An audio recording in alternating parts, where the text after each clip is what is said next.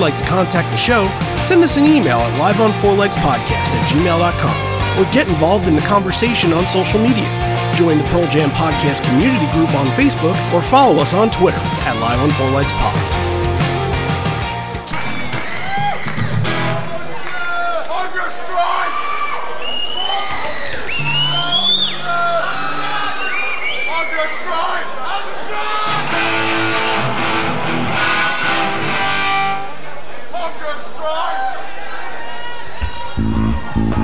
This is a question for you. Is there something?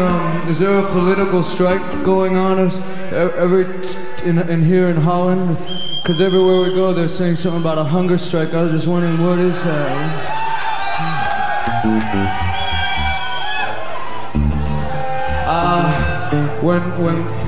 When Chris is here, you're gonna yell that at him too, I hope, huh? And away we go. You're listening to Live on Four Legs, the live Pearl Jam podcast experience, featuring Mr. Stone Gossard.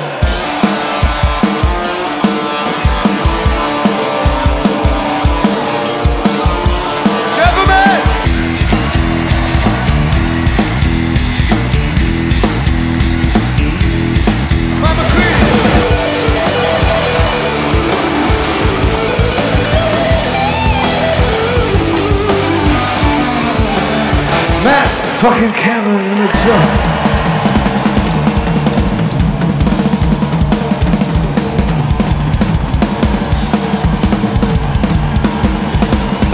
Mr. Boom Gasper.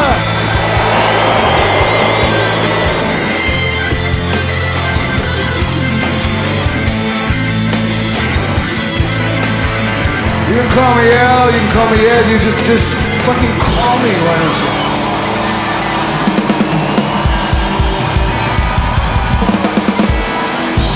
Hey everybody, now welcome to Live on Four Legs, a definitive live Pearl Jam podcast. We're second episode into this little mini series here where we're working on the 30th anniversary of 1992. Last week we did a great show in Den Haag. We're working through the Holland shows, working through the Netherlands here, and today is going to be a show that I think a lot of people know the name of. But have you really listened to the show? That's going to be a good question. I think a lot of people that are old school people have, but I think the name is going to ring a lot of bells in people's minds.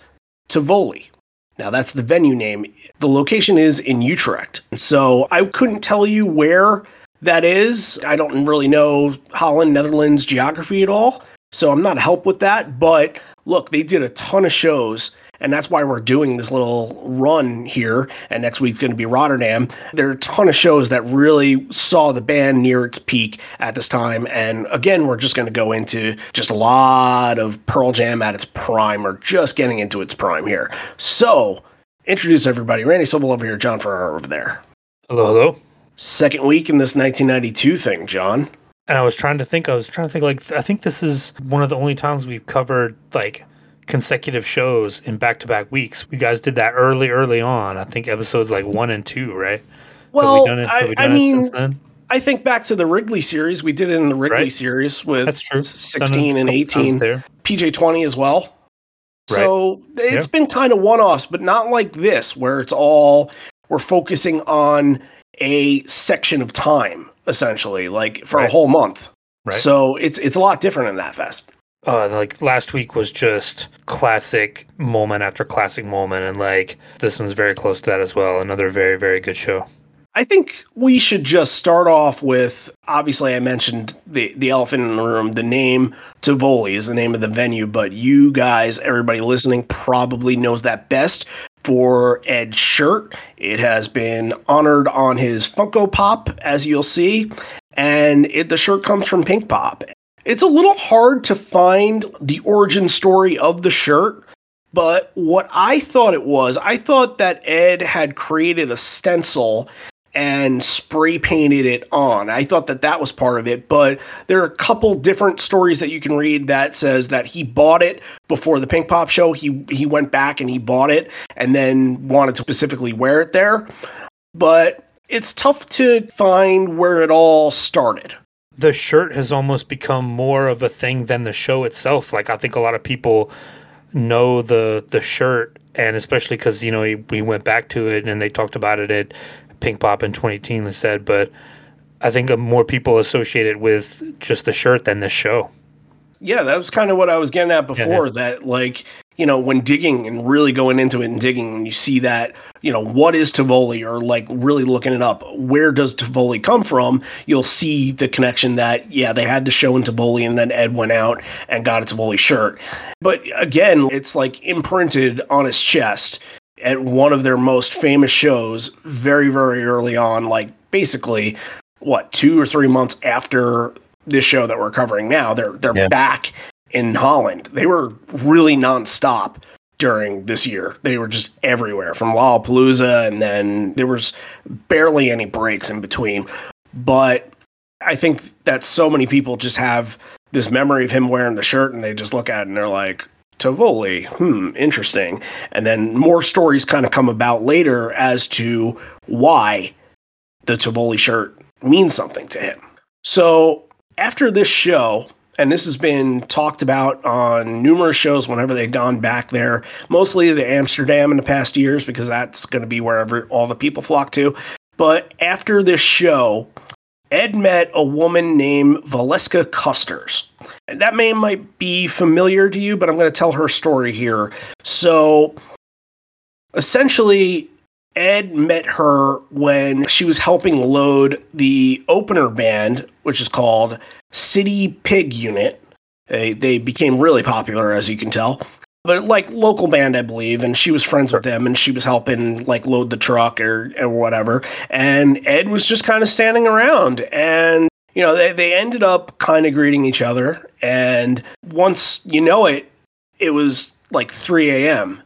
And, you know, we don't know what the conversation's about. We have no idea, like, what kind of connection they had, but they connected on some level that was meaningful. The whole story after this, at 3 a.m., Custer said, I offered to call him a taxi, but he asked, do you have a bike? And he wanted to ride on the back of her bike. So he hopped on the back of the bike and got cold and wanted to borrow, you know, a sweater or something like that. So she looked into the backpack that belonged to her brother's. The bike was her brother's as well. Pulled out a flannel, red flannel, and he put on the flannel, wore it to the trip back to, I'm not sure if it was her home. I'm not sure if it was the hotel that Ed was staying at, but they kind of said their goodbyes, you know, past 3 a.m. She gave him her address so he can return the flannel. They shook hands, waved goodbye, and she rode out of sight, forgetting that he was still wearing the backpack with the flannel inside. So he had some items of her brother's that he needed to return. And for a while, Ed, either at his solo shows or some Pearl Jam shows, had always brought this up, especially in the late 2000s when he's just kind of being there, he's kind of thinking about her. He brings up in her show, like, I got a ride from a girl riding a bicycle and spent all night talking to her, and I've never seen her again, never heard from her again. Ed never sent the items back. He kept the flannel and the backpack with him for all this time. So I'm sure he just got absent-minded and so much going on tour. Ed said that he thinks he had it for a while, and then somewhere down the line, it just got lost. So you never know. But they reunited. They end up getting reunited. This was on Ed's solo tour in 2019. She had reached out to some publication, asked, they're like, hey, I want my shit back. No, it wasn't, hey, I want my shit back. It was, hey, Ed's in town. How do I meet him? It's been 27 years. How do I get in touch with him? How do I connect with him again? And I believe, it doesn't say so in this article, but I remember reading that Ed kind of had like a little symphony orchestra, like a 4-piece symphony orchestra that he was touring with at the time. And I believe somebody from that group got in touch and coordinated the whole thing so she can come backstage during, I believe it was the Brussels show. Okay, yeah, I think there was like a string quartet involved or something. Yeah, that's it.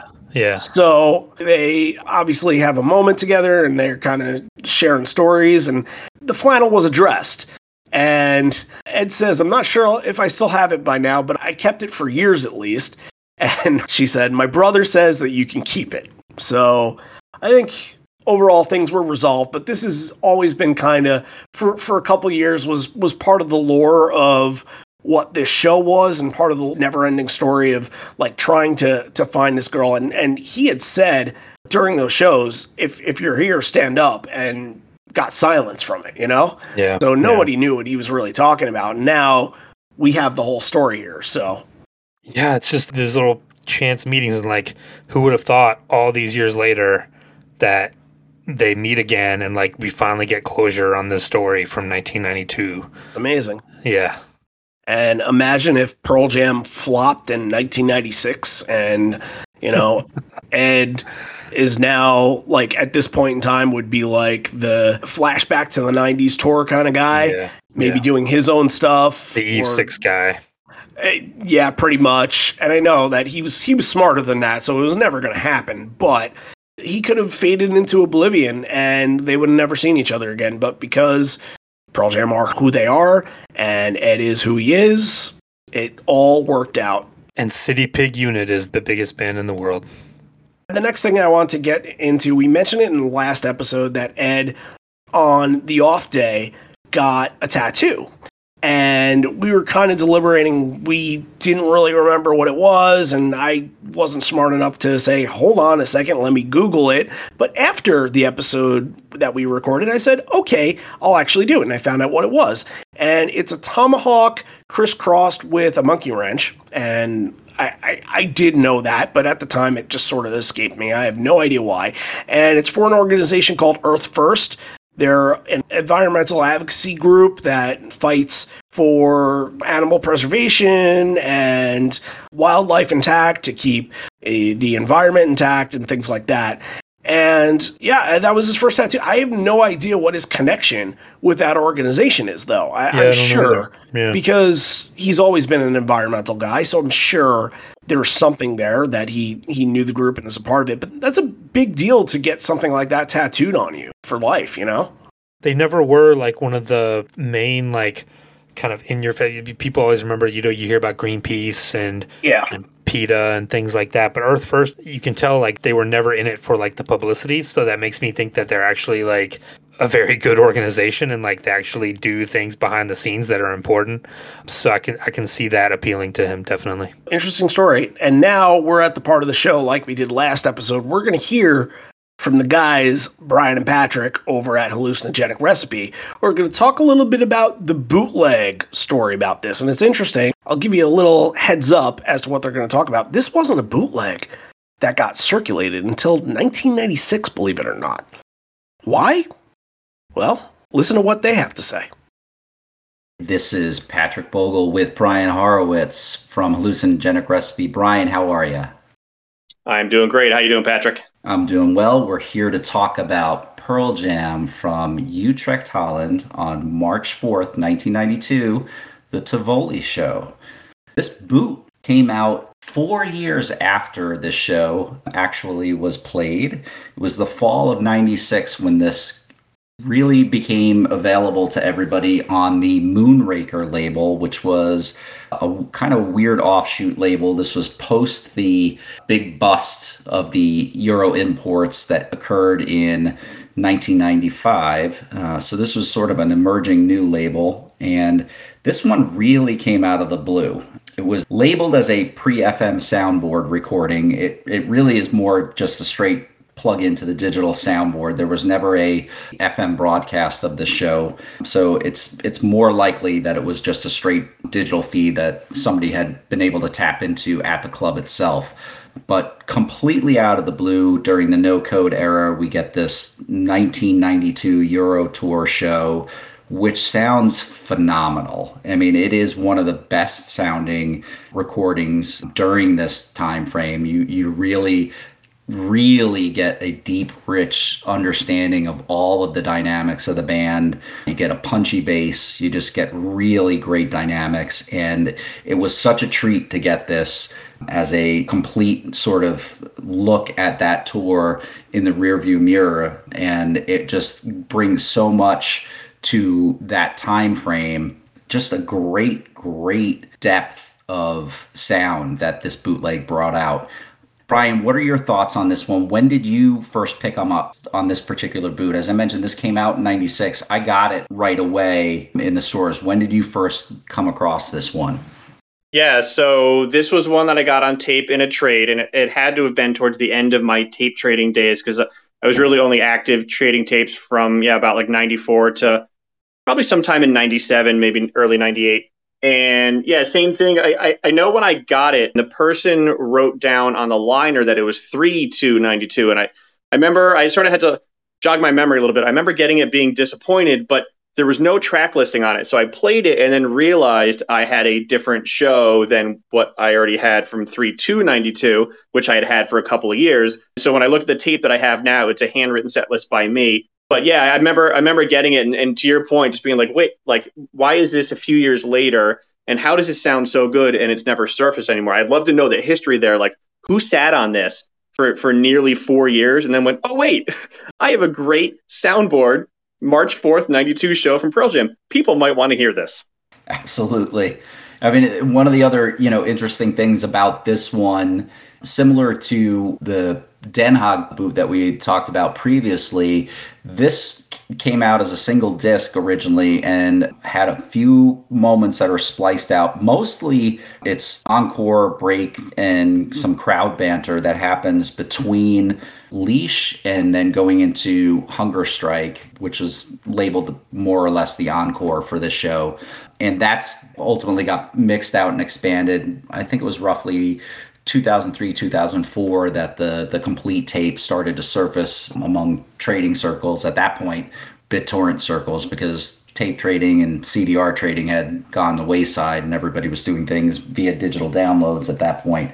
But another one where you got a little bit more of a gap filled. But again, nothing musically. It was more banter and back and forth between the band as they were coming back out stage between the encore.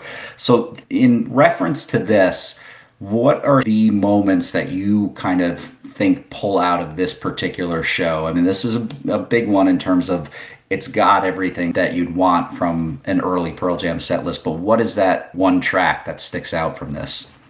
Yeah, I'll point at a couple things. I mean, I'll sound like a skipping record again by saying Porch, but again, the version of Porch on this one, when you compare it to the earlier ones and then the ones to come, sort of all tell the story about where they were going with that. Those summer 92 Porches where it all kind of comes together like Zurich. You can hear it in here, and you can also hear preludes to what's going to happen in the unplugged version as well. A couple things I wanted to point out really quick. I was actually listening to this show when we were prepping for this a couple of weeks ago. I hadn't listened to it in a while.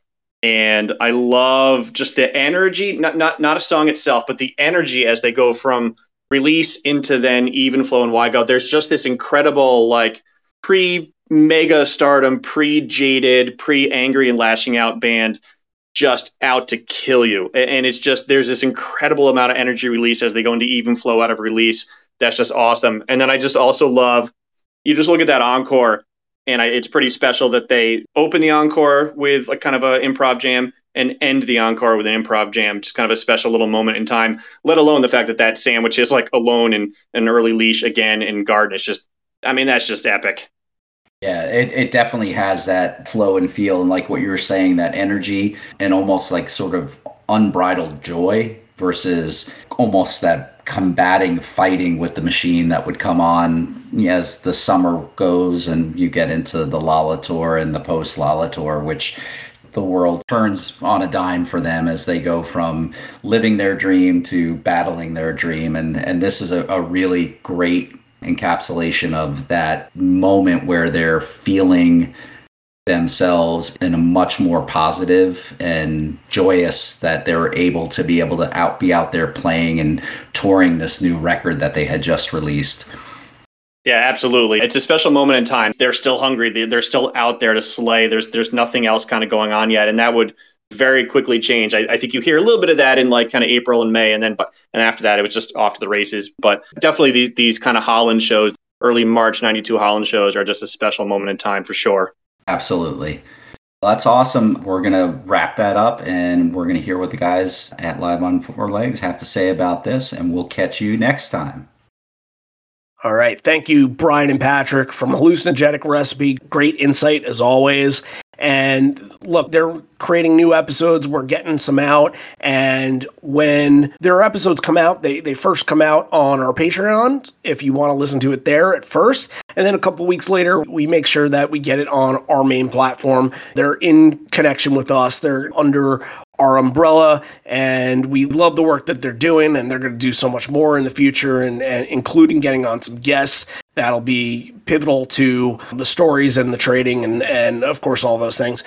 If you want to follow them on Twitter, I'm going to give that plug, Elusive Recipe on Twitter. Go look them up. And I believe that on Gmail, if you want to send them an email, if you want to be a guest of theirs, if you have a story, hallucinogenicrecipe@gmail.com. Just get in touch with them. And once again, only a couple episodes we've done with them so far, but we have a couple in the can that we're getting ready to do. So get in on the ground floor. Yep, get ready. Hallucinogenic Recipe is about to blow up. So thank you guys. That was great stuff. Okay, so this was kind of brought up on me the last second. I knew it existed, but I had totally forgotten to go back to it. So it's a little bit of an interview, a little bit of like clips from the show, and then you get some sound check stuff too, which is very good. I think we start from the beginning where Mike and Dave are being interviewed, and that in itself, like, how many times I've never ever seen the two of them do something like this together. Like, what circumstances occurred for these two guys to be on this TV special representing Pearl Jam? There's got to be a story behind that. It's very strange. Pulling a prank or something? Like, how did that happen? You know, I thought about this a lot in the show, that Mike was way more social butterfly during this show, when in the past he's just kind of stayed in his lane and just kind of stayed stagnant over there. He seemed like he broke out of his shell a little bit more during this. And I wonder if he was just ready to be comfortable and not shy. And Dave is always comfortable. He's always ready to speak. So I wonder if maybe somebody like Stone said, "Hey, Mike, this is your time to kind of say something." And Mike was like, "All right, I'll do it today." And what happened is the stuff of legends.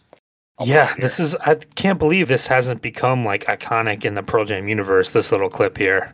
That's probably the fact that, you know, it got put on YouTube so late, and who is Googling, who's searching for this stuff. Yeah. I think it's up to us to make sure that clip live on forever, because it's freaking hilarious. And maybe that's why Mike was never asked to do interviews or anything. Maybe. What happened to the good old drum machine and synthesizer? Good old drum machine and synthesizer can suck my ass, but it's. Did you say that? Probably not, but I don't know. We're not in the USA, so maybe we can. I don't know. I think it's what people want. People want to hear aggressive, loud, kind of. It's what the crowd wants. It's what people get to a point where they hear too much whatever, jerk off. Jerk off. Like, that's yeah. You want to represent the band somehow, but he also kind of knew, it's like, this will never get back to us. This is in Holland. Like, we're in the U.S., so it doesn't matter. I bet you he would never do that in a U.S. interview. So sure. Real quick about the sound checks, they were awesome. And I think back to, we have an episode that's coming out pretty soon, that's Saturday Night Live from 1994. And the sound checks and rehearsals from that, you can tell that the band was just going for it. They were 100%. As much as they went for it during the live performance, they went for it in the rehearsal. And it feels the same way during this sound check. Yeah, the big thing from this that ties into the show is that you see Ed start climbing the speaker wall during a live, and that answers the question that we will have during a song later that we're going to talk about, where Ed goes. You do see it here, so that caught my eye. That was interesting. I'm surprised whoever was on camera missed it later, but they got it. They got it in the sound check here. Yeah, that was something I was thinking about bringing up, and I'm glad you mentioned it, because it kind of felt, and we can get into it when the song comes. So why don't we just start with the show, let it begin. It's Ed coming out on stage, addressing the audience, kind of like he did in Den Haag, and says, "This is one of the nicest places we've ever played. We got to hang out in your city here the last couple days. It's a really nice place. Thanks for having us here." A lot of this show is going to be very similar to the last show, but you are starting off with Release instead of an Oceans or a Wash.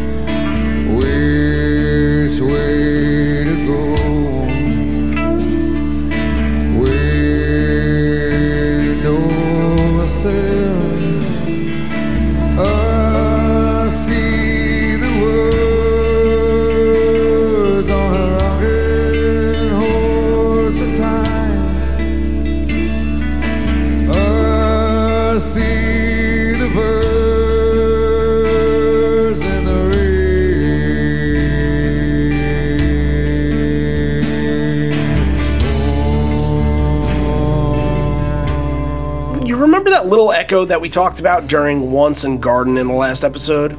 Yeah, the reverb and stuff. Yeah, on the vocals. Yeah, it's definitely back on release. I noticed that right away. Mm-hmm. There's just cool moments during this. Obviously, no one is going to get intense and crazy in the crowd, so you weren't really able to see the crowd too much on the Den Haag video, but on this, you can see multiple rows of people just swaying in unison. We talked about that when we did the Stockholm episode, and we talked about all those yesterdays, and I know that's more of a recent day kind of thing, but it just felt so natural when this crowd did it here. Yeah, and it's interesting because as a group, the Dutch have very good rhythm, but as we will find out, individually, they have very poor rhythm. Right. Yep. That was interesting to me. But yeah, the reverb on the vocals, I think that's one of the things when they recorded 10, it was like, oh, it makes it sound so 80s and kind of like heavy. The vocals sound a lot like the 10 vocals. It's a good sounding bootleg. It's a good sounding video, so you can hear everything pretty clearly. I still like this version of Release a whole lot. You get the little Dear Jack line, which we had gotten that one time a while back, and I thought it might have been him giving a nod to Jack Irons, like, hey, thanks for giving me the tape. Thanks for hooking this up for me. But I don't know if like 11 had been in town. Like I didn't go back and look to see if they were around, but I can't think of another person that would be. Not a lot of Jacks as important as Jack Irons in this Pearl Jam universe. So tough to tell and tough to speculate on. Right. Because you're right. This version has a really good build. It starts off really kind of deliberate and sparse, and it just keeps adding thing. It gets pretty intense at the end. I liked it a lot. Yeah, and actually on that thought of it getting intense, my one thought about Ed's vocals in here, as we talked about in the last episode, the day in between, they were supposed to be in another place in Holland, and Ed said, we're going to cancel that show because I need a vocal rest. And obviously he went to go get the tattoo that day. When I'm listening to him here, as opposed to when I listened to it in Den Haag, I didn't really hear much vocal strain, maybe on like one or two songs, but not a lot. But immediately you can tell how hard he was going. And you can tell that he's getting really raspy really early when he goes for it. You can just see almost like his neck veins popping out. It's pretty intense to watch. It's a pretty good moment. Yeah, I mean, he only knew one volume and one register to go to. There's only one speed that his voice goes in these airs, and that's full throttle. And I think the next song, it starts to wear on him a little bit. He sounds a little crappy on Even Flow. I don't think his voice is doing exactly what he wants it to do. There was a couple of moments where I was like, ooh, we're starting to feel it a little bit.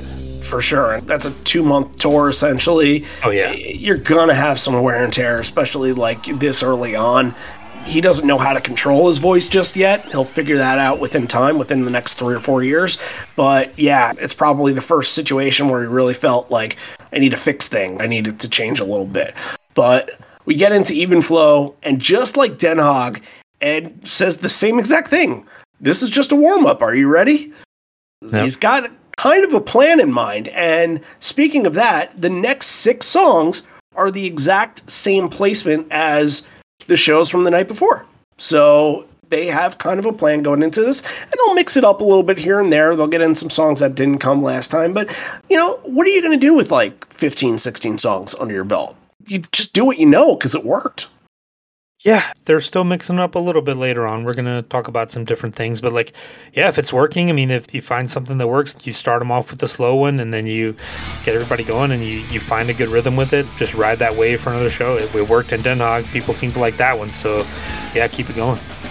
One of the big storylines for me on this bootleg and the sound from it, and you know you have a pretty good boot when Jeff comes in really, really well.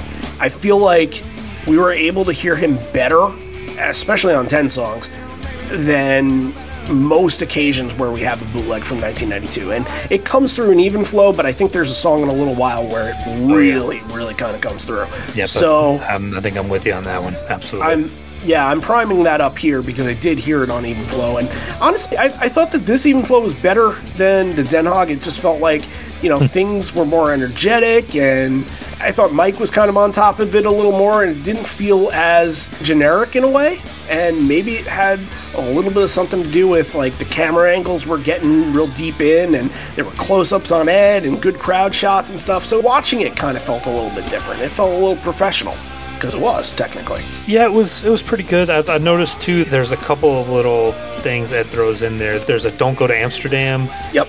And then there's a "Don't vote Republican." Like, does that mean the same thing in the Netherlands? Like, is he actually? Did we check? Like, Republicans in Netherlands might be like the Green Party or something. Like, you got to check this out. Obviously, we all know that Republican in the 1800s kind of meant Democrat here. Yeah, Republican kind of stood for progressive and liberal stances. So, yeah, I don't really know Holland government kind of stuff. Either. That's as we Someone saw who's last versed in week. local Dutch politics who could send us an email, let us know. Well, I actually have a guy on the inside, so Okay. I'm going to get to that in just a second. I think you know what it is. Let's go to Why Go. Why Go has a very chugging bass line, and again, like, you're just hearing Jeff at his best, and Jeff is really kind of the high. Like, you can hear him better than Dave, you can hear him better than some of the guitars at points, but during this, and this is a storyline we have to go back to because it's just so prominent throughout the whole thing that in this one, it's almost a distraction, where in Den Haag, Oh, it absolutely is. Yeah. they cut bait with it pretty early on, but this is going to be a storyline for a long time in a lot of these songs. People are just getting on stage now. They didn't really do it in Even Flow, but Why Go is the one where they're like, okay, let's start doing it. And the first one, Ed actually addresses it. They're like, oh, hold on, my friend. And the guy, they start dancing together. It was kind of a pretty cool moment. And after that, there are like 6 people on stage in the span of a Floodgates minute. open. Yeah. Yeah. Everyone's And- like, oh, we can do that here? Okay. Right. I want to get on stage. And people want to give Ed high fives, and there's one guy, I think he like angrily was just slapped his hand, and this happens multiple times in the show. It seems like everybody's kicking into the front of house speaker, and you'll hear the feedback coming from it, and it happens like probably about 5 times in the show, and it's just because people aren't paying attention. It doesn't mean anything to these kids. Yeah, they you know, just kind they of just get up want to there run and jump. They'll get up there and, like, there are some that get up and then immediately jump out. One, they want to crowd surf, but these people that get up and then they decide, like, this is my moment. I'm going to dance with Pearl Jam on stage, and, like, oh, it's such a bad idea. Watching this 30 years later, you're just like, I mentioned at the beginning, these people have no rhythm, and, like, some of the worst dancing you've ever seen in your life on a stage by young people. Like, Oh, we're not done with that point oh, yet. I know. It progressively gets worse and worse as the show goes on. But yeah, and Ed will start to kind of mock them as well. There's a more than once where he'll get behind someone doing something ridiculous and just kind of give a look and then just like kind of make fun of them. Like, really? That's what you're gonna do? They just get up there and just lose all sense of spatial awareness and just start freaking out and just moving all their arms and legs in a random motion. It's just sad to watch. And it is absolutely a distraction. And look, Ed said all the time that he doesn't like there to be any space between the band and the crowd, and there's got to be some give and take, you know. There's I was obviously almost no begging security. for like I was begging for like a security guard to come in and just smack someone in the head and put this all to a stop.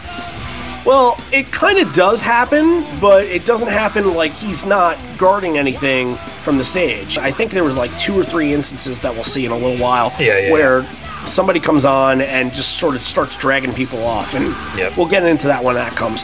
But Ed's kind of addressing what's going on. He knows what's happening. He watches the crowd. He says, it's a sea of people. The tide is high. The waves come crashing on my thigh. And then we get what was discussed last week, and we know the answer to now. Ik hou voor jou uit verdomme. Did you figure out what that meant? I did not. I'm hoping that you did. I love you, God damn it. Excellent. I want to thank listener Pascal for passing that along. And I kind of, Pascal. He had messaged us on Instagram, and the first thing I said was, do you know this quote? And he's like, yeah, I'm fluent in Dutch. I can find this out. And that's what he got. I love you, God damn it. So Ik hou voor jou uit verdomme. So I was pretty close last week with the pronunciation. Yeah, I love you, God damn it.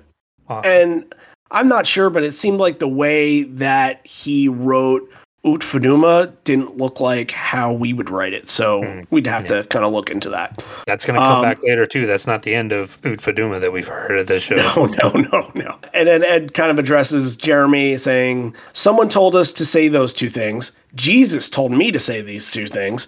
Jesus also told us to write this song, and it's called Jeremy.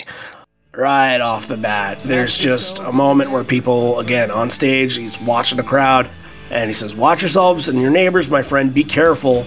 And we were picking up right where we left off. This could have been a great moment, and it seems like, again, on script, because it was in between Wygo and Jeremy, I believe, the last time that he said, Ik out for jou, Utfaduma. That's just prime time to be like, all right, guys, we know you're excited. We know you want to have a good time, but please be careful. Please police yourselves, all that. And they should know by now what has been happening this whole entire tour. Yeah, it's it's 1992. That was the in thing. That was on MTV. You saw it on MTV, and everywhere you went, people were stage diving. You could not escape it. Every show you went to, no doubt, people were doing it. Like, it was just everywhere. The Netherlands, America, England, I'm sure. Everywhere you went that had MTV, people were doing this. You just had to deal with it. Look, we'll kind of get into it a little bit more, but I think he had more control over the crowd in Den Haag than he does with this crowd. So there was one moment that I liked of this. There's just this jock-looking guy, that no shirt, jeans, and he's got like a buzz cut kind of hair. And you can tell that he's the kind of guy that Ed was addressing last week, like, hope you're here for the music kind of guy. And he just looks like a jock. He looks jacked. He goes like running head first back into the crowd. And Ed makes kind of an off-mic comment to Jeff and says, that guy was big. Yeah. There was also a moment where Ed did something with his hands, and it caused him to stop singing for a second. I wasn't sure if somebody was tripping on his microphone. I couldn't tell what was going on with that. Yeah, I don't know. It looked like, because he would sometimes emote with the songs, and he did that a lot last week. I thought it might have been that, but then, yeah, it felt like there might have been something else going on that we couldn't tell, like something going on stage that we don't have knowledge of. Yeah, tough to tell. There's a lot of weird things happening, and you just kind of have to go with the flow when it happens. But another kid tries to engage with Eddie by putting his arm around him. Ed looks like he's trying to be nice, but really his face says, please get the fuck out of here. Yeah. All that being said, it's a very good Jeremy performance. There's lots of shrieking at the end. It's good. This is where that crunchy bass sound that I'm about to really get into in a second, that's where that comes in. There's just that strumming, and that kind of comes in at the end of the song here and starts to get more audible, but that'll be more important in just a second. Sure. Ed says here, just a quick reminder, I'm looking in the front row. If I look close, there are human heads up here, and they break. So if you're going to break someone's head, break it with your own and not your boots, you losers. I'm just going to say that. Losers. Now we go into deep. And now, again, it's not taking a stand on anything. It's not saying that sucks. You can't do that. You can't be kicking people and shit. That doesn't really tell the crowd, please be careful. He had an opportunity, and it seemed like he just kind of passed it a little bit.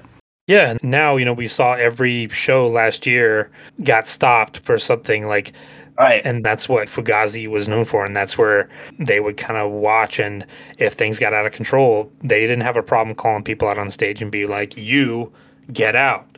And it felt like Ed didn't have, like you said, quite the command to do that here when he would later. Right. I think the most telling moment was at Wrigley, the Lucan moment. Yep. I think that was the one. That's the one that everybody kind of goes back to as like Ed defending women, Ed calling out douchebags, and yeah, that's one of the best. So this is the song where Jeff's bass is just crunch and heavy strumming in the beginning.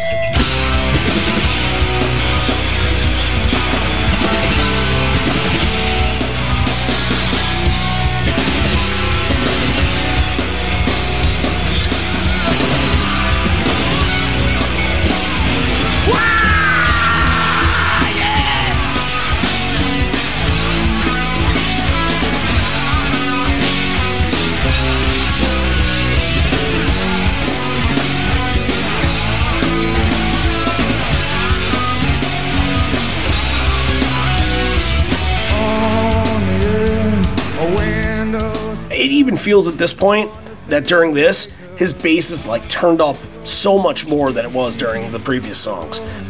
Yes, this is a very good Jeff show, and it's been a while since we've talked about one. And he is, again, just everywhere on stage, and you see him, he's almost strumming harder than the guitars are strumming. He's playing chords, like, and again, Jeremy has bass chords deep too, like he is feeling it on this night. There's even a moment where I think Ed's mic cord gets caught on the end of the bass, on the head of the bass.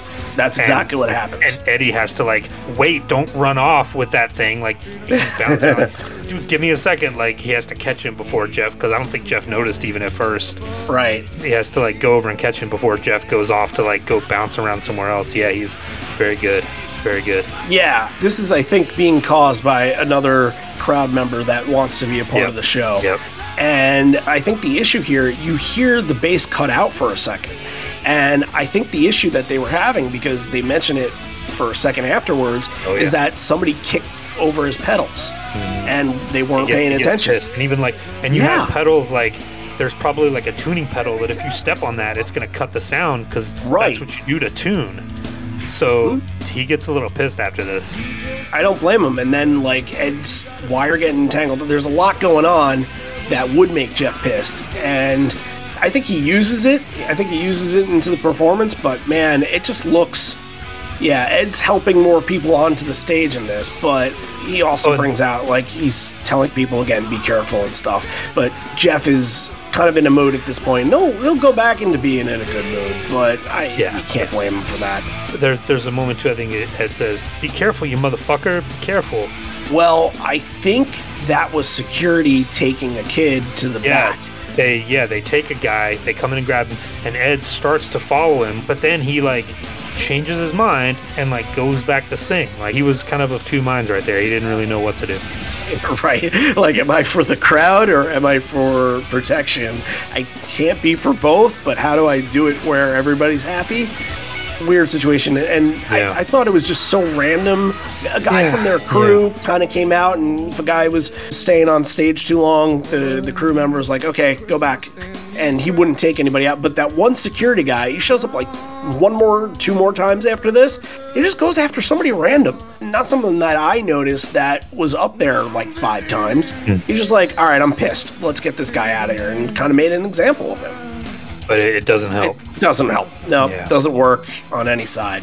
What I will say that's pretty cool about this is that somebody tries to get up, and he's surfing right by Jeff. And Jeff gets to the top of the stage, and he's like, has the finger, pointing his finger at him, and he's like basically telling him, turn around and go back. Emphatically. And do not step on my shit, because he was gonna look like he was gonna like get thrown onto the pedal board or something.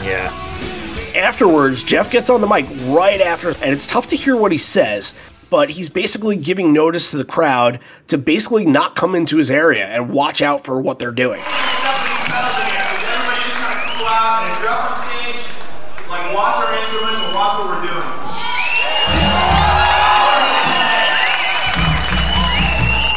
Again, he's angry, so he's speaking very fast, and like his microphone is not turned up. It doesn't have the clarity that Ed's does. He doesn't usually get up there and take the spotlight. So he was not worried about enunciating so that we can hear it 30 years later. He's yelling probably at a couple of people in front of him. And he just wanted to make sure they heard him, like, stop doing this. You're fucking with my shit. Yeah. Ed tells a story that kind of goes along with a reason why Jeff would be pissed. Whatever reason it is, it's viable. But he said Jeff worked at a coffee shop for 5 years, 6 days a week, so he could buy those pedals. That's why he's so protective of them. When I think of this song being on the radio or MTV or whatever, I'm very protective of this song as well, because it's your life. I hope you listen to it the right way, and live is the right way. Of course they go into a live. The most personal song to him. So, again, the message doesn't resonate with the crowd of, like, please stop. Another shirtless dude comes up, and security grabs that guy and decides to snatch him. And security actually bumps into Ed during this. And Ed gives him kind of an angry look, like, dude, what are you doing? like I'm supposed to be here. Yeah. Right. Not me, them. Yeah. And that's kind of, I guess, where the confusion is, where Ed wants to throw his support. He's always kind of a crowd guy, but yeah, maybe one or two of these people need to be taken care of, but man, you fucking security. If you're going to bump into me, then go fuck yourself, you know? I think he has a short fuse with security guards more than he does with the crowd, of course. Yeah. But again, this crowd, it's like, if you're going to get up and do that, you've got to be quick. You got to get up, do your thing, get off. But like, some of these people are like, they think that they're like in the band, like just hanging around and trying to dance and just being dumb. And it's like, you have to leave now. This is not your area. You can visit, but you can't stay. During this, it seemed like Jeff kind of needed an ounce of positivity, and he strolls over to the Stone side, and they start jamming together. And I think, of course, that's a distraction for him, and of course Stone would be the one that he can connect with for a second and just ignore all the bullshit that's going on around him. But more people come on, and somebody tries to grab Ed's hand. He's just rolling his eyes. He doesn't care at this point. He's letting it go. During the song, he's actually like got some, in a lot of these songs, he starts thrashing intensely and kind of gets in front of the crowd and sings the lines and says, "Don't grab me." It seems like at one point that Ed is actually out of gas, and then right after he kind of takes a breath, he kind of dangles the mic over the crowd for them to sing the chorus. Yeah, the only time in this whole show you get to actually hear the crowd, like hear them sing. I noticed that as well. Mike, top notch on the solo here. We talked about last week and how good that was. I thought that this was excellent as well. Thought last week was better, but okay. I totally agree that last week was better, but this sounded excellent. I can't throw this one under the bus, is what I'm saying. All right. Post-song, Ed takes a bottle of water, tries to water the garden in order to keep it hydrated, and then takes the mic and says, "If this music thing, this band doesn't work out, that's the job I want to cool people off in the pit. That would be a good job for me. Something about the energy of a pit, you get out of it a few times and you never want to be away." So he's kind of revealing like, yeah, I kind of still feel like I am one of you. I kind of like all this, but I don't like when it's physically affecting what's happening. Yeah, just don't mess with the show. Like, there are certain rules that you have to follow. Like, number one, do not mess with the show, because then you're becoming a problem. They weren't following the unwritten rules of getting on stage and stage diving and dancing. It was sad to watch. Black is the next song that kind of caps off our 6 songs in a row that happened in the same order as last night. And during the beginning, hey, you can't hear what the crowd is saying, but Ed just says, "You guys are fucking amazing." That kind of, I guess, gives reason for him to connect with them. And again, like, very good backup vocals from Jeff and Stone on this one. Mm-hmm. Stone's guitar, I kind of noticed this song normally sounds pretty clean. I think you get a little bit of an extra edge from Stone's guitar, like a little bit more gain on it. And this performance gets pretty intense too. It's a bit shortened, you know. I think you kind of notice that Black can extend a little bit longer, and obviously with tags and stuff like that, makes it feel longer, but it felt like a short but very good version. Very good. I mean, and not a classic Black, but again, this is still, you know, compared to some of the other songs, this is still the latecomer to the live repertoire. So they were still working through it, and it hadn't quite found its place yet. But yeah, working on it. Sounds good. We're hearing somebody yelling for hunger strike here. So that was another storyline that happened last week. That's a storyline that happened every night on this tour, that the European crowd knew who Temple of the Dog was, and maybe they didn't really know who Pearl Jam was just yet because the record was coming out in February, but they knew that they had all played with Chris Cornell, and that kind of spoke to them. So they're not chanting to play Pearl Jam songs, they're chanting to play Temple of the Dog songs. And Ed says here, it's pretty funny retort, and he says, is there a political strike going on here in Holland? Because everywhere we go, they're saying something about a hunger strike. We're just wondering, what is that? Then he says, when Chris is here, you're going to yell at him, I hope, too. And then kind of points somebody out in front and says, this guy looks like Steve Turner from Mudhoney, and Mudhoney's playing here soon. Steve just came by to hang out in the coffee shops.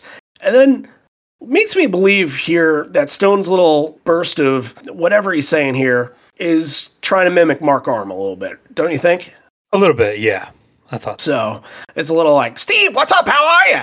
Like that kind of thing. And that to me, like, Mark is very high-pitched voice and kind of at all speeds at all time. That sounds pretty reasonable to say that.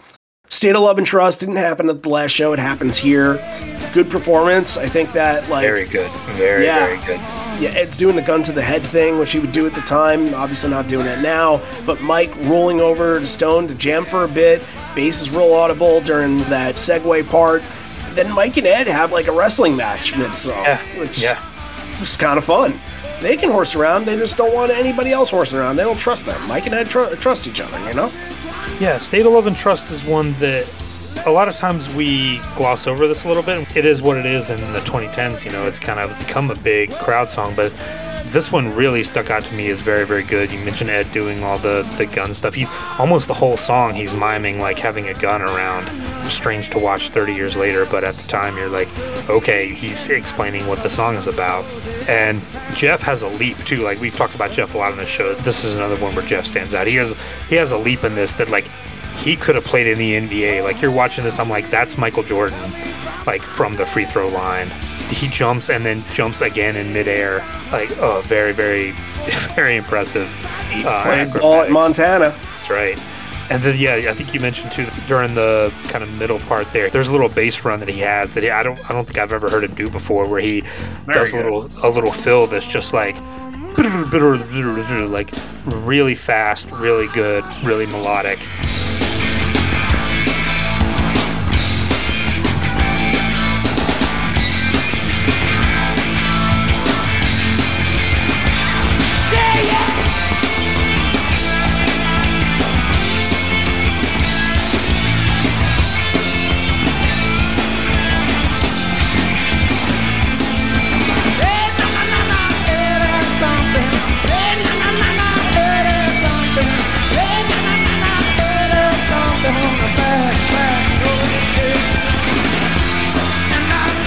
That set this above the normal State of Love and Trust for me. And then he goes over to kind of like rock out with Stone a little bit.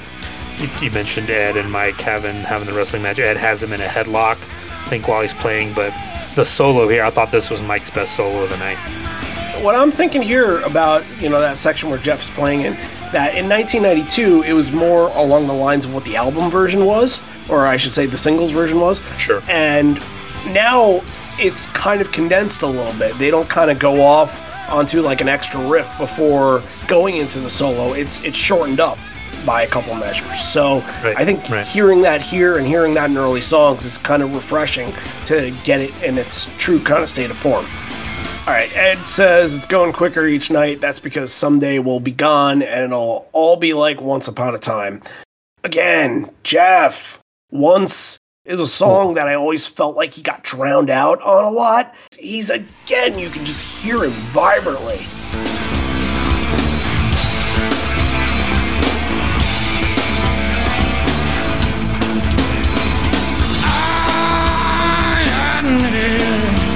What's to say? What?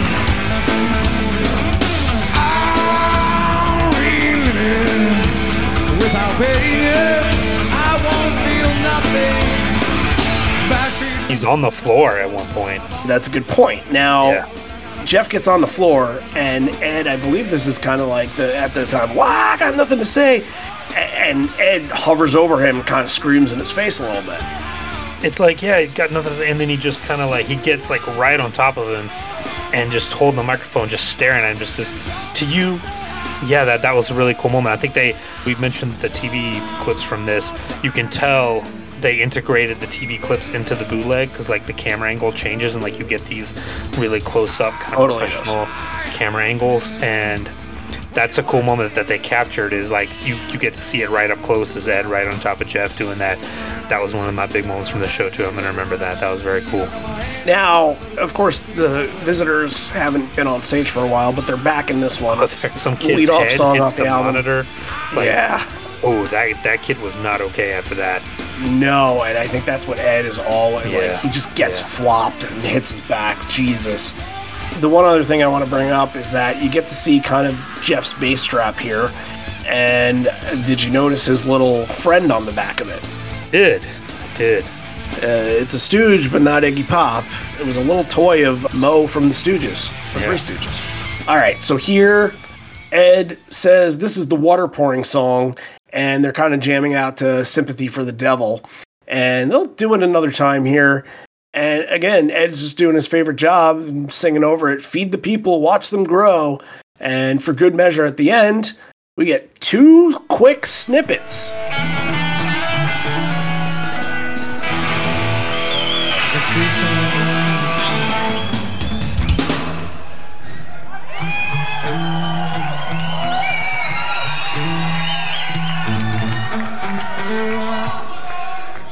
It didn't register with me at the time, and I know when you say it, then I'm going to be like, of course. So hit me with it. Hard to imagine. Mm-hmm. And why can't I walk down the street for your suggestion? Was it suggestion? It was suggestion. Okay. So next is going to close your main set. It's going to be Porch. And boy, there's a guy that gets on stage and he's there for entirely too long before the crew guy kind breaking of the rules. Breaking the rules. Get off. And then really you just kind of have to fast forward to when the music kicks in and the band just goes off. This is a pretty lengthy bridge section that's just ferocious and fast. You're watching Dave work the hi-hat and it's watching like a factory machine processing at a ridiculous pace, you know? It's nowhere to be seen, which we had mentioned before. Let's bring that back. You know, we saw during the sound check, he goes off to Mike's side and starts climbing up this speaker wall that's there. And we had seen it earlier, I think, and during once he goes over by that, like the previous song, he's over there kind of thrashing around by the speaker wall. Yeah, he definitely hit all that. Up against it. So yeah, he knows it's there. He's thinking about it. And when they get to the Porch Jam, all of a sudden he disappears. You're like, where'd he go? And again, a very good Jeff moment here during this jam. He's just playing so fast. And then you don't see him. We now know, like, after watching the sound check, he's climbing up the speaker wall. And you don't really know until you get a couple of minutes in and you see Jeff, like, look up and, like, signal to him, like, hold his hands out, like, what are you going to do now? Like, all right, tough guy, we'll jump. And then there's a moment, you don't see the jump, but, like, everyone on stage turns, like, immediately to look, and then you see him appear on stage. It's almost like very weird, like a magician's trick or something. Like he just appears, and you see that must have been like I thought, okay, that's when he jumped and like appeared on stage, and it kind of took everyone by surprise because they were in this jam and like were not expecting it. This guy appears like next to them. You know, oh, okay. If you go back and watch that moment where like everyone in the band goes like jerks their head like what? It's pretty funny.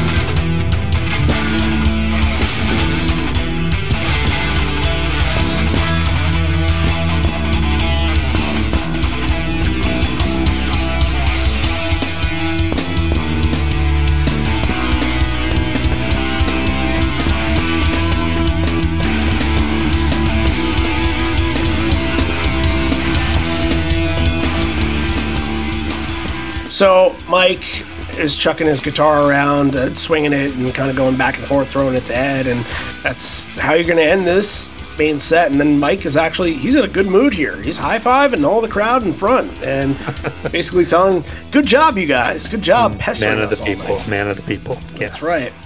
we're at the encore here. Let's pause for station identification and talk about all the things that we do to give back to the community, to provide more, and, stuffs. First, let's go ahead and thank a brand new patron, and this patron is Jason Brown, and he's been pretty active on our social media on the Pearl Jam podcast community group. He was a part of the conversation when I did some tier lists this past week. And then I guess at the end, I kind of say, if you'd like to donate to Patreon, then please head over and donate. And Jason was nice enough to pay for a year subscription of the Horizon leg, which is so cool.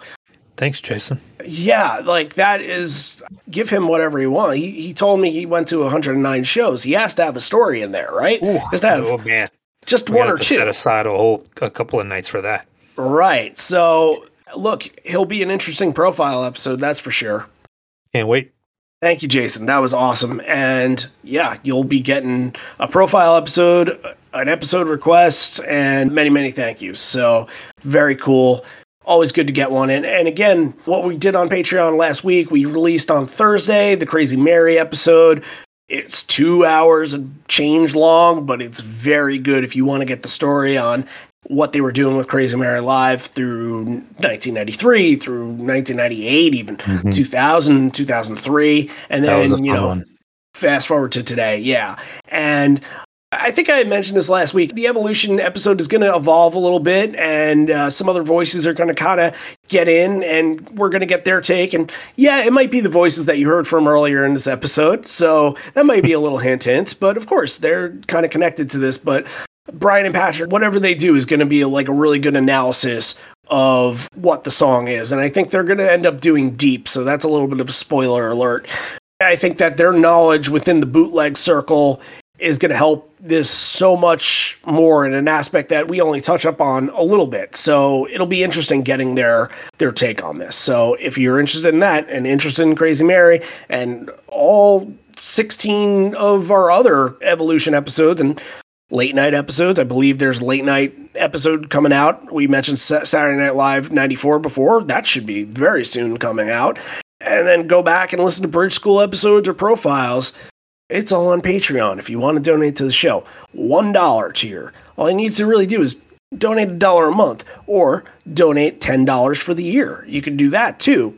Or donate $5 if you'd like to get a show request in and we'll put it on the list. Or donate $10 if you'd like to get a show request, if you would like to get a profile on liveonfourlegs.com, and if you'd like to get an actual profile episode that will be aired on Patreon. So a lot of cool stuff happening over there. Patreon.com/liveonfourlegs, or go to the Patreon app, search Live on Four Legs. We're there. And then liveonfourlegs.com. You can go to any page, click on the button that says become a patron. You can just sign up right on Live on Four Legs. That's all you need to do. So lots of stuff going on that we're going to still be pressing a lot of things at Patreon very soon. Coming up this week, liveonfourlegs.com, our Concertpedia webpage, which we'll be getting to some Concertpedia entries very soon, some new ones. We have an interesting piece that's coming out, and we had spoken to Dave Jantosh from livefootsteps.org. We had gotten connected with a fan named Alex, who had collected all sorts of Pearl Jam artifacts over the last year or so. And it comes from set lists, very interesting stuff, especially the era that we're talking about here. Like, he has a lot that are on this little 1992 leg that he has to display, and he wants to tell a lot of stories. And then he has a really cool piece. I'm not going to give it away, but it'll be the first thing in the story. Oh, you guys are not going to want to miss this. It made my jaw drop when I saw it. Who knew that this existed?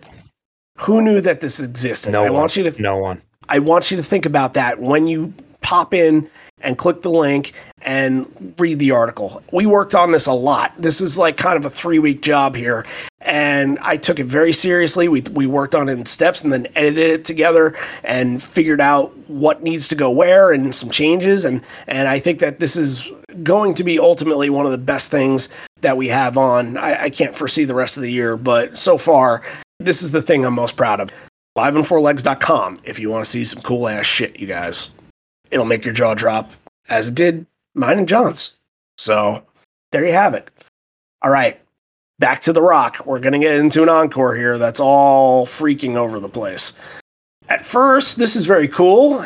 You hear somebody at the kit, and I caught a glimpse before these blue lights kind of came in and covered up his face, but it looked like it was the same shirt that Ed was wearing. And I'm like, oh, that's got to be Ed. He goes back to the drum kit, and it's a very simplistic beat, but it's just fun to see him get on the drums. It's not something that happens too often.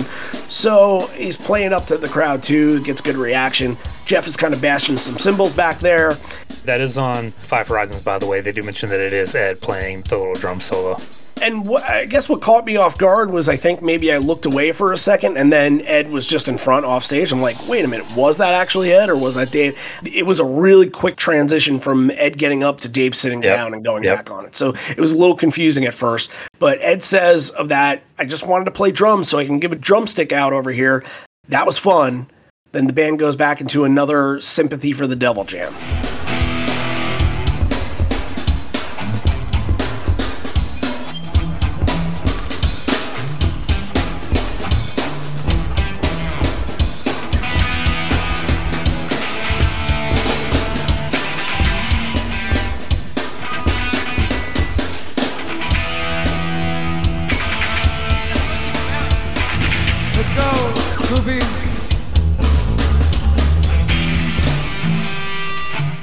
Then goes into Alone.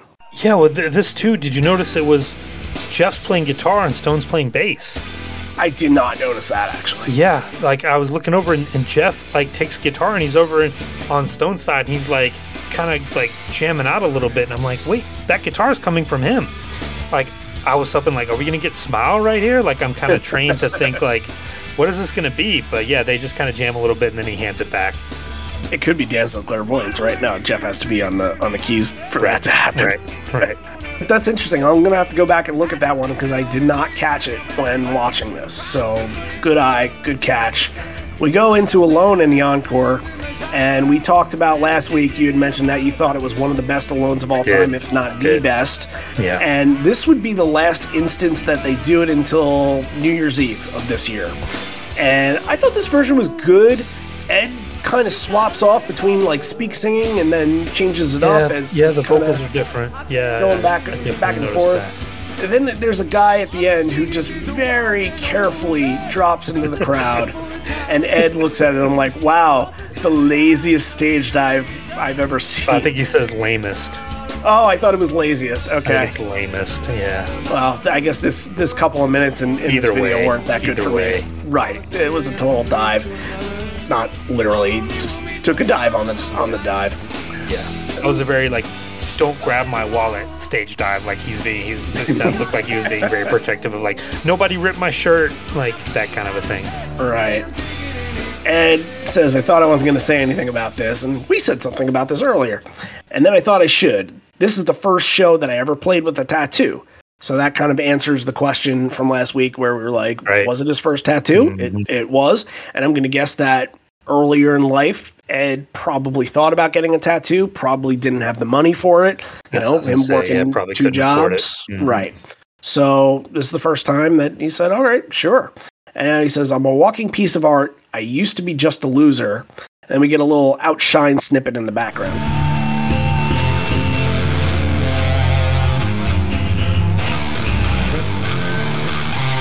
That's what you got here?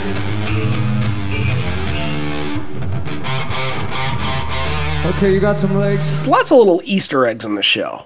Yeah, no vocals on Outshine, just Mike. No. I think Mike was playing it. But they were doing that as an intro to some things. But Ed, just for whatever reason, he was concerned about the tattoo. He focused on that. He didn't think to give us a little of Outshined.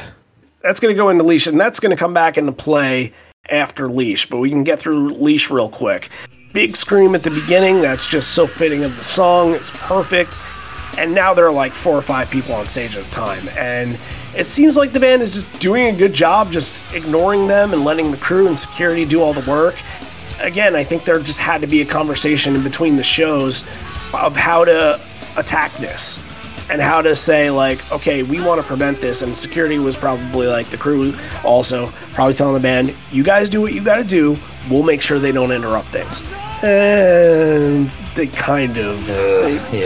They picked and choose where to come in, but... It'll be interesting to see when we do Rotterdam next week what that situation's like. Sure. I think that's a growing storyline for all three of these, yeah. And then, of course, Unplugged, everybody was on stage. No, I'm kidding. This version of Leash, like, again, it's very good. It's very powerful. Mike sounds really good in this. I thought Mike, we talked about a highlight earlier. I think it was Once that Mike had a really good solo, but this, again, Mike sounds very good on. And Jeff's, at the end, full bass strumming again. So you're getting some good moments in here. Yeah, Leash, it's one of the highlights. I mean, it's just all, like, youth energy and pent-up aggression, and for 1992, yeah, that's one of the big ones. It appears to seem like this is it, and the whole band walks off stage. Ed is out taking Polaroids, so that tells you, hey, we're done. But Ed's still out there, and he's saying, I'm not going anywhere. Tell everybody to get back here. And then a kid tries to have a conversation with him, and that's where Ed says, I want so badly to jump in. Would you promise not to grab my leg? I just got it. It hurts like fuck. Just don't grab my leg, all right? And then Ed, just like the lamest or laziest stage dive, kind of presses back. Well, yeah, you have to like wrap that. You have to wrap those things for like a few days, and like it's raw, and like it could get fucked up if someone's like grabbing at it and tearing at it. Yeah, sure, of course. He's out there for like tops 5 to 10 seconds, and that's it. Yeah, he just wants to get the feeling of it. He looks to the back, tells them to all get back out here so we can play Garden of Stone. And then he talks to somebody up front. He says, well, who are you? This is for you. We're going to play Garden of Stone for Chris. And then, I think there are Hunger Strike chants going on here. I'm not too sure. Yeah. Ed says, I'll sing Hunger Strike if you sing it with. And we get a little a cappella sing along before the rest of the band comes out. I'll sing Hunger Strike if you sing with. I'm stealing bread from the mouths of decadence.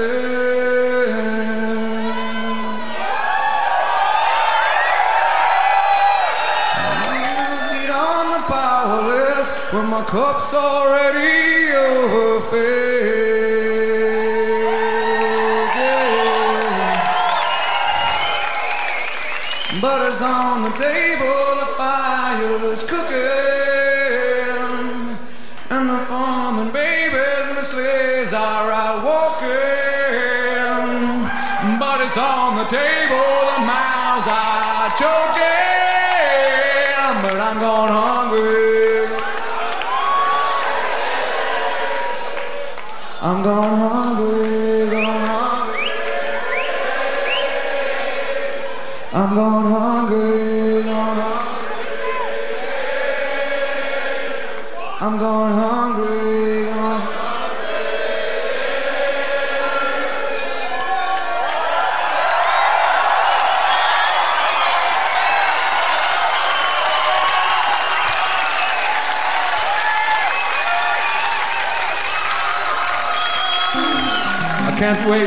I can't wait to tell Chris about that. Jesus. This is awesome. Who needs Chris Cornell? I thought I would never say that in the world. Yeah, it just hits home the point that like it was almost their biggest song at the time. Right? Yeah. It sounded fantastic. Ed sounded very melodic and says at the end of it, I can't wait to tell Chris about that. And then you hear another guy that just, he wants more cake. And he screams out, Rusty Cage! Come on.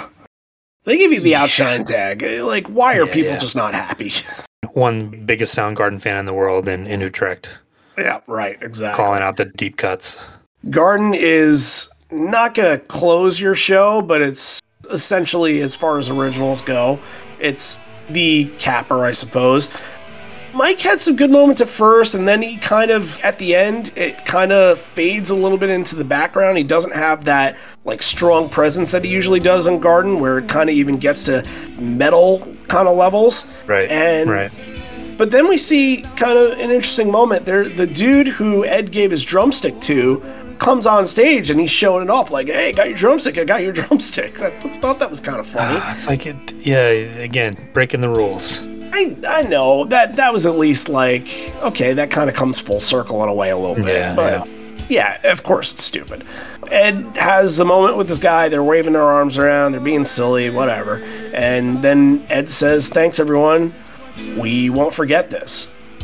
they're not leaving the stage just yet because they're going to get into another jam, and it's going to be another Stones jam. Look, I think it says Sympathy for the Devil on a couple of outlets here. I'm hearing the bass line to I Miss You from the Stones.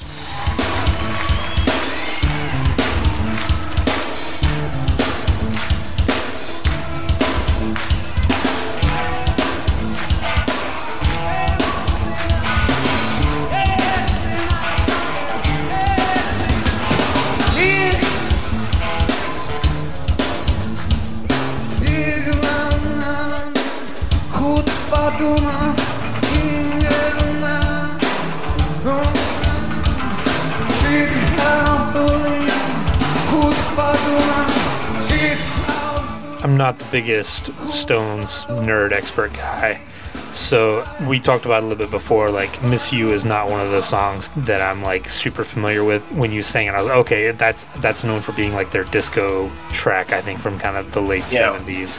Right. And so I can see that, because this is very loose. We've seen some jams that like are focused, but this is very nonchalant. This is like what you would hear at like your local bar on a Tuesday night when people are going home. Like, it's like, let's just fuck around for a while and let these people do their thing. Like, I did not like this at all. This is like some like hippie shit, like people getting on stage and like free form dancing and stuff. Like, no, like shut this shit down. Like, no. And I think the band kind of like, again, one by one, they're just kind of leaving. Like, we're done. We're done. Right. We also at this point have more women coming on stage, and one keeps asking to kiss Ed, and Ed's kind of playing coy at first, and he's like, yeah, okay, and makes a face about it. And then like there's just more girls coming up, and of course they're not going to get up there while a song's going on. There's probably voguing at some point. He's voguing with someone. Yeah, he says strike a pose. I think there are two girls that are sort of, those two girls I think start the hippie dancing, I believe. And start kind of waving their arms around. And he starts singing he's singing the Ik hou van jou, Utfaduma lyrics during the jam. He's like, it's very strange. I was like, oh no, this can't be the ending to the show. And how about the striped pants guy with the ponytail? This is like the most typical Amsterdam, Netherlands kind of guy. Like, he's tall and lean and bleach blonde, long hair, and he must have stage dived at least 9 or 10 times. He was out there a lot. Yeah. And it's just, what I said to this ending is that 8 kids at first are dancing, and then more and more dance. It's like the lights kind of go out, they come back on, and there's 30 people on stage, and you're just like, what the fuck? This is so weird. And the band is playing something simple and lazy. It's not anything important. It's just kind of bullshit. But all these kids look like, did they fucking just drop acid and they think they're in Woodstock, you know? Yeah, it reminded me of like you would go see like local bands and be like, everyone come up and dance. Like Andrew WK.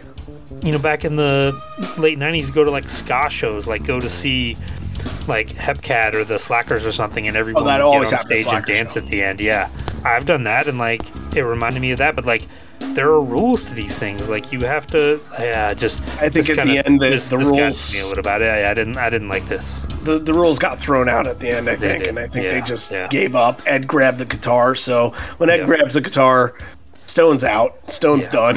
Yeah. Stone's usually the first one. It looked like, I was going to say, it looked like Stone was the first one to be like, all right, guys, we're signing off. See you guys backstage. And I think Jeff was out. I'm not going to be part of this. Yeah. Right. Even when the video cut off, it felt like Dave was still going to be out there playing. That's the weirdest thing about this, is that during this scene, it's not like we get sort of like Ed saying, all right, you guys, thank you very much, and, you know, everybody gets off and kind of ends. It fades out. It fades out with 30 people on stage doing this acid trip dance. And you're like, what the hell is going on? Yeah. It's very weird and wild and whatever. I guess it's the end capper on the night that the crowd wanted to be so much a part of the show that they finally gave them a moment to do it. Right. So, all right, that's the end. Let's get into some ratings here.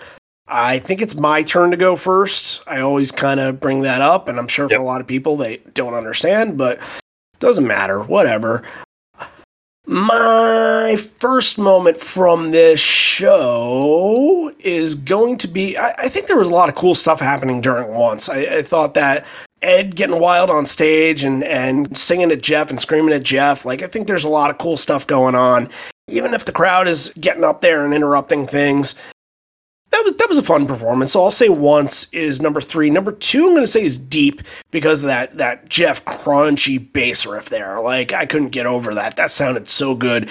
And yeah, maybe in the middle of Deep, some shit kind of hit the fan there, but the sound of Deep was just something I hadn't heard before. It was great.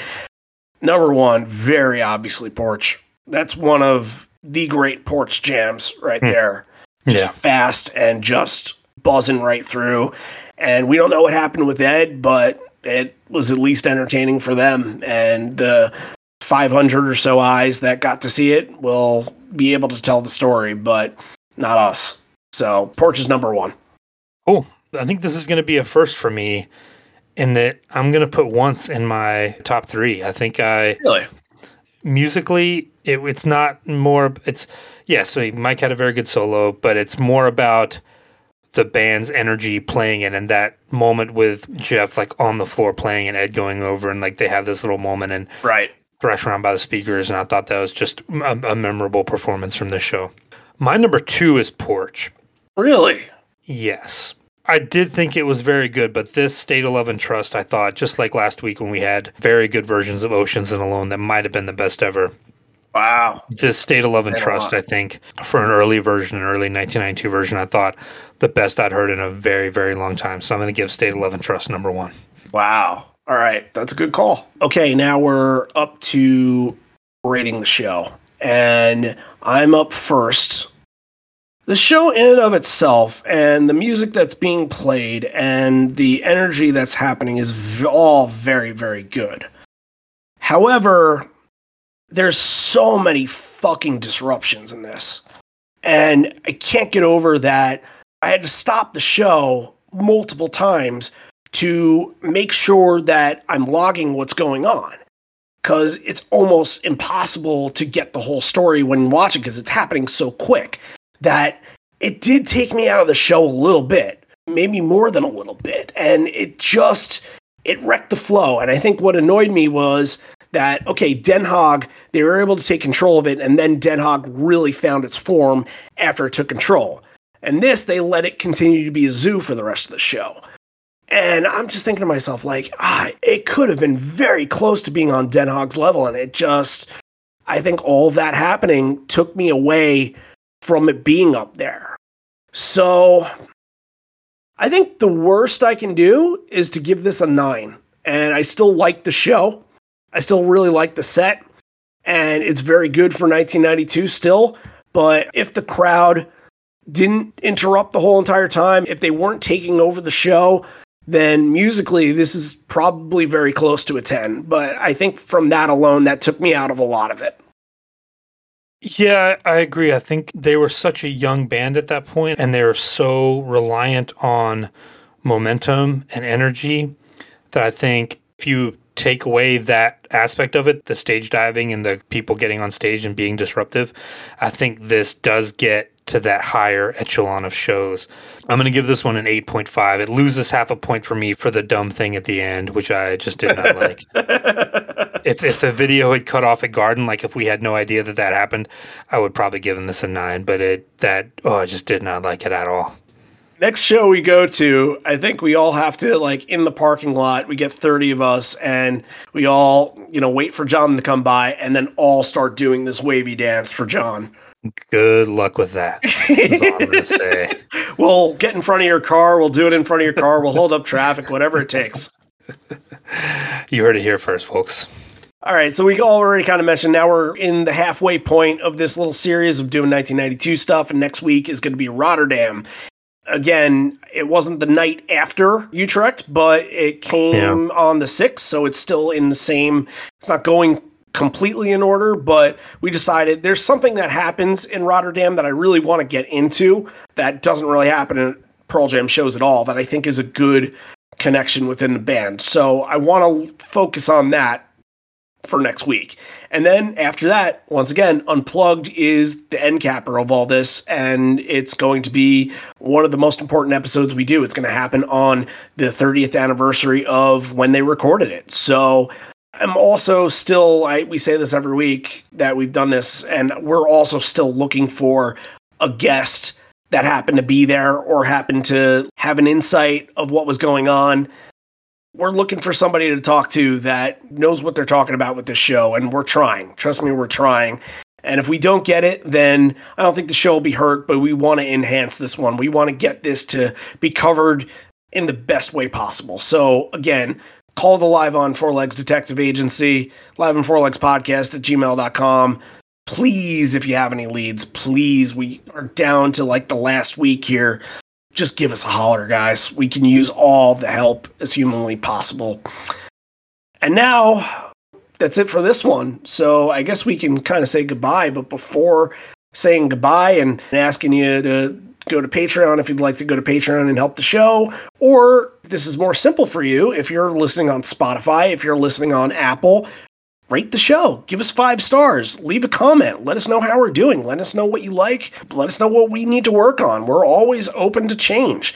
We just want to see what you're digging in this show and what's important to you with the show, because this podcast means a lot to different people. There are young people that are kind of taking in all the stuff that they didn't get a chance to hear. So a 1992 show is perfect for them. Then you have people that were kind of old school and kind of from the 1992 era that started, and they kind of want to relive these memories. Then you have a bunch of people that are just, and this is cool too, that they want to relive the shows that they went to, and that's totally fine. But we want to know how you intake the show. So do that by leaving us a comment at Apple, or you can even email us. I gave the email before. You guys know what it is. Live on Four Legs Podcast at gmail.com. If something you want to say on what kind of episodes nice. you We'll listen write to, back. We always write back, Yeah. I believe. If we hadn't wrote back to somebody, then please call us out. But yeah, I think we do write back way more than other podcasts do. So if you just want a letter back, then hey, we're your podcast. I think we got to stop this, because this is turning into waving our arms around and just needing to fade out after this. It's turning into a little bit of drum machine and synthesizer. Ooh. Wonder if that'll come back in a second. This may be the end. We're here, but not for much longer. And although we may be parting ways, I miss you already. I miss you always. And we did it. The show that's on the t-shirt. If you wanted to know what that show is for years and years and years, now you know. So hopefully you enjoyed. Hopefully you got something out of it. We'll see you next week for Rotterdam. I think drum machine and synthesizer can suck my ass. And jerk off.